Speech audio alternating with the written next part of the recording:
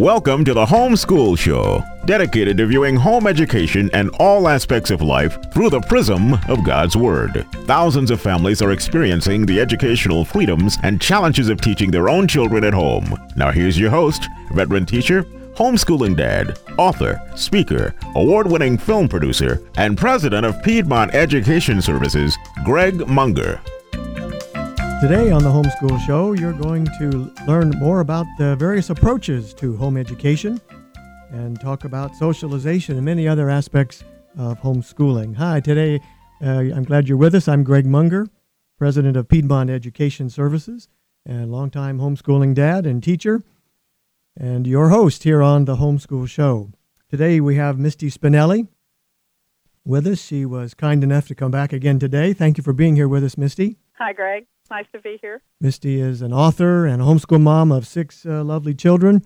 She's also made this wonderful DVD called Homeschooling Answers, which if you go on our website called the homeschoolshow.net, you can find more information how to obtain that. It's a wonderful resource for you. By the way, you can listen anytime live to our show by clicking the live button there on the website. You can also listen to podcasts or share those with your friends. And if you have any questions about home education or any particular aspect of it, you can find ways to link to Misty or talk to her or us as well at Piedmont Education Services. So we hope that this homeschool show will be a great resource for you. Well, Misty, last time we were talking about the goals of education and why we're doing it. Now let's talk about some particular approaches to home education. There's so many. Just like there's so many ways of, so many types of books and curriculum, but kind of break them down for us, if you would, please. Be glad to. There are several different philosophies, we'll call them, of education out there that people tend to lean towards one or the other when choosing how to educate their children at home. The first one, we'll just call it the traditional approach. It's the way most of us were educated. Using a bunch of textbooks for every subject. Textbooks and workbooks. The idea there is that we're going to, for instance, read our history chapter and work some problems in the book and study it and take a test on it and move on to some more information. So that's called traditional approach. The traditional approach is what most people call that. It does have a drawback in that it's pretty much based on short-term memorization. We're going to study this amount of information for a short period of time, test on it, and then move on. The problem is that most kids don't retain very well that way. There is a part of the population who can. I think I've read somewhere that it's about 10%. So that leaves 90% of our kids not really retaining this all that well, if that's the only way we teach them. I can usually show people that they didn't retain as well as they thought in grammar school by asking them if they can name me all 50 states and their capitals, and almost no one ever can. Yet, at one point in their life, they could. So I asked them, well, did you learn them then? And some people are confused with what the word learn means, and they're like, well, yes, I did. I learned them then. And I'll explain to them that, no, they memorized them then. If they'd learned them, they'd still know them. And so that sometimes shows people that, well, okay, so I spent like a month of my life memorizing those things, and they didn't stick. So was that a waste of time? Well, a little bit maybe. But there might have been some ways we could have worked on those differently that would have helped them stick better. And that was my next question. Is there a better approach than the traditional book? That is everyone's personal opinion. Each person who adheres to a philosophy thinks theirs is the best, obviously. So that's why it's important for moms to get out there and educate themselves and figure out which one seems like it's going to work well for her personal teaching style and for her children's learning styles.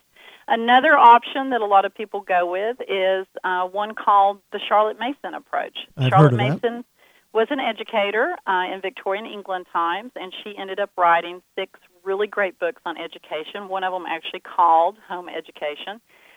And her philosophies are very sound and work really well for lots and lots of homeschools. She had sort of 3 components to her educational day. She had a very structured, very to-the-point, very academic part of her school day. At the beginning of the day, you would start on time.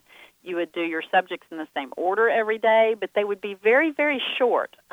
She noted that children only had about a 15-minute attention span, and so it did not make any sense for your lessons to be any longer than 15 minutes. And that you should never have your child practice sloppiness, which is what seat work usually accomplishes. That the subject matter should be presented in a very lively and engaging way and done very well for a very short amount of time. Sort of the concept, people say practice makes perfect, but the problem with that is only perfect practice makes perfect. I've heard Sloppy that. practice makes sloppy. So that's sort of her philosophy there. Well, if you do subjects for 15 minutes, you're done in less than 2 hours. Her next part of her education was through reading what she called living books. One definition of a living book would be that it's written by one author who's passionate about their subject. So that sort of takes all your textbooks out because they're usually written by committee.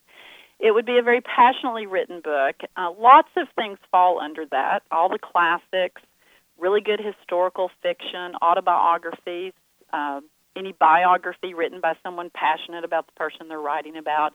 And then, of course, there's tons of nonfiction that is passionately written about their subject matter. But it's more engaging for the student. And so she would either read aloud or the students would read, or a combination of both. Lots and lots and lots of great living books. And then she would have the children narrate back what they had just read or just heard, which basically meant they just retold it in their own words. And there is something magical that happens when children talk about what they are learning. It really makes them catch hold of that information, hold on to it. It helps them see the big picture as they talk about it. It helps them articulate these things they just heard. It improves their vocabulary because they aren't just sort of passively hearing these words. They've now got to actually use them and use them in the right context. They've got to put it all in an order that makes sense. It just does a huge amount of stuff in your brain when you narrate.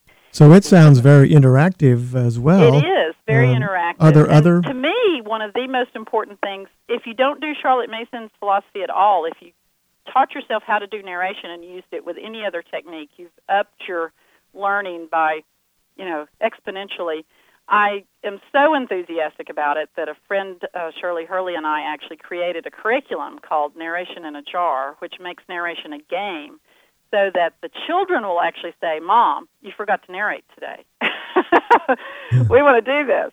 And it helps it get incorporated in their homeschools so that they get in the habit of narrating. What about people, though, who are not very structured and like to do all kinds of life skills? Is there an approach for that as well? Well, there's what we call unschooling, which is the idea there is that the way children learn when they're very young is that they just go about their day helping mom, playing, asking thousands of questions. Mom answers all the questions, and as they get older, they'll just continue to do that. At some point, they'll say, "Mom, come teach me how to read," and "Mom, I want to learn how to write cursive."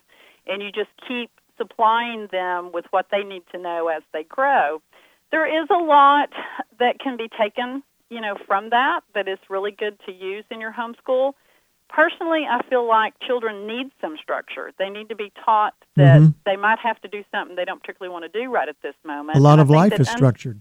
Yes, and I feel like that pure unschooling leaves a little bit to be desired in that area of actually training our children to be able to cope with the world when they're adults. But the idea of catching that teachable moment, I think, is crucial. I think that you can go too far to the extreme, and when your child comes in the house with their caterpillar in a jar saying, "Oh, Mama, can we figure out what to feed it, and can we keep it, and can we do this?" And Mom goes, "No, I don't have time to do that. We're studying rocks and minerals right now. Go put that thing back outside." She's just really lost, a great teaching experience for her child because her child's interested in the caterpillar, Is there a middle ground? We've talked about the more traditional approach of a textbook for every subject, and you talked about Charlotte Mason with a lot of reading and learning through great literature. Right. And then unschooling is sort of on the other end of the spectrum. What's in the middle? Well, some people just call it eclectic, where they put several things together. There's one other called unit studies that a lot of people choose to do, where they will pick a subject for for their children to learn all together as a family, and it sort of works like an umbrella, and all of your subject matters for school fall under that umbrella. So might be really easy to explain a little kid version of this, but you can do it with all ages. Mm-hmm. Say you just had younger kids, 2nd grade and down, and you used teddy bears as your subject. Well, in studying teddy bears, you could do math by counting and sorting and adding and subtracting all the physical teddy bears you had in the house. You could study bears for science. You could study Theodore Roosevelt for history. They could write their own little story about a teddy bear, and you could write it off for them so they could use it as their copy work for their penmanship. They could draw a picture to go with their story. We could learn about, we could do a teddy bear tea party, and we could learn about Britain and manners and where it is on the map, and that's our geography, and on and on and on and on. Don't you have to be kind of creative to do that kind of thing? If you pull it together yourself, I think that you probably do need to be. But as in all areas of homeschooling, there are tens of thousands of curriculum products available. So someone terribly uncreative can buy unit study products that just hold your hand and walk you right through that whole process. And I am pretty creative. I have a Master of Fine Arts degree, but I use things to help me. I don't want to take the time to think all that up. Me and my little girls, I have my 3 youngest are 2nd grade, kindergarten, and preschool, and we're doing a unit study someone else created on Russia right now, and we're having a blast. Reading about all the people in Russia and finding it on the globe and making our little stacking dolls, and I'm not having to think up any of it. I'm just doing what the author's telling me to do. So it seems like you just plug in where you need to plug in and use the outline that somebody has created there. That sounds very good. And the reason I chose Russia was because we were reading a book that it came up in, and something about the last royal family and Anastasia and them getting killed at the end and whatever, and my little girls were just intrigued, and who were these people and where was Russia, and they were interested, so I went with it. And that's one of the really wonderful, fun things about homeschooling is being able to take your children's interests and really expand their knowledge in something they're interested in. Well, we've got about a minute before we have to go to a break. So in that next minute, Misty, tell about which one do you think most people start with? Most people homeschooling, beginning homeschooling, what do they start with?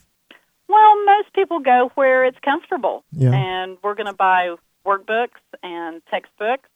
Workbooks, I think, are the kind of thing that seem to lend themselves well to homeschooling. Children a lot of times can work independently in a workbook and just come to mom when they have a question.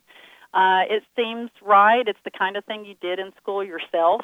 It's going to go in a very good sequential order, so you for sure that nothing's going to get missed. I highly recommend that new homeschool moms buy those kinds of books for their core curriculums, their spelling, their grammar, their reading, their math, but then for history or science or both to step out of that boundary and to try to go about it a different way, to read a lot of historical fictions or biographies and do projects for history, to do experiments and read living books for science, and so that you've got a combination of here's the thing that I'm really worried about, whether or not my child's going to learn how to spell, and I've got a really good just spelling workbook they can work in and learn and progress. And yet, I want this thing they're excited about every day when they get up that we're learning about.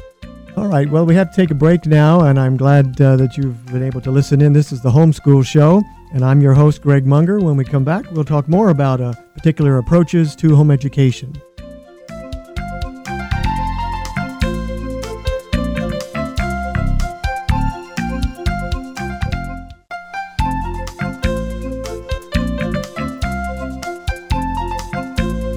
Welcome back to the Homeschool Show. I'm your host, Greg Munger.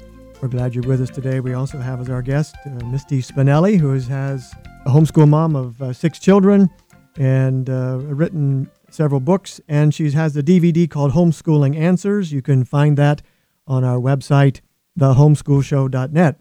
Misty, before the break, we were talking about the various approaches to homeschooling. We covered the traditional approach, which uses a lot of textbooks. The other end of the spectrum, the unschooling approach, which is more of a living life kind of approach. And then you mentioned the Charlotte Mason approach. Has 3 particular steps, I think. Can you briefly tell us about those, please? The Charlotte Mason. Sure. I had already said that the first aspect of Charlotte Mason was that very structured part of the day where we kept our lessons short to 15 minutes. And then we delved into all this great, wonderful literature and had our kids narrate back.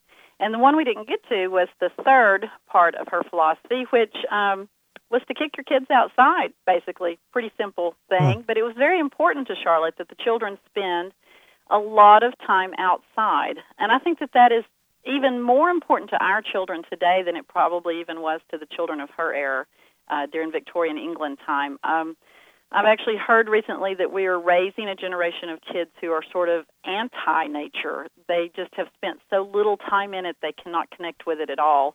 Her idea was that children needed to be outside exploring God's creation, that was the basis of science, that you should have no science curriculum until about 4th grade, that up until then they just needed to touch things and pull them apart and poke in them and think about them and be in them. She would use nature journals to let the kids record the things that they were seeing outside. They needed to exercise their bodies. And one aspect that I don't think our parents think about is that our children need to have time to think about and play about the things we've been teaching. Mm-hmm. That's one of the ways children really get things in their head. I've watched my children play acting. The characters from a book we'd be reading or characters from history we're studying. They need time away from monitors and earbuds. Yep. They need things they need to be in their own heads. And so the Charlotte Mason philosophy works really well in a lot of homeschool settings because moms want that structure. They know kids need to get up at the same time every day and do some things on a regular basis. They love the way kids learn from reading real books and living books. And then, of course, they get the need for the physical exercise and just the wonderfulness that children get from being outside a good chunk of the day. Charlotte lived in temperate England, so she said outside every day, 365 days a year. Here in the central part of North Carolina, we might not adhere to that on the 20-degree days and the 100-degree days, but Right. But otherwise, she said rain won't kill them, you know. Well, you've got all of these various approaches, and they sound all very good, but how in the world do you decide which one do I use? Well, Just kind of fall into it? That is a difficult decision for some moms, but I think that as you start studying, I'm going to emphasize that again, that homeschool mothers must be learners themselves. I'm going to give you another reason they need to be learners.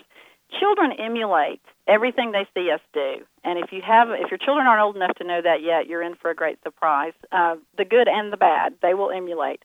If they see you studying, that makes them want to study. So moms need to be studying, and not just at 10 o'clock at night when the kids are in bed. They need to carry that homeschool book around with them, and every time they get a chance, be reading and highlighting and making notes.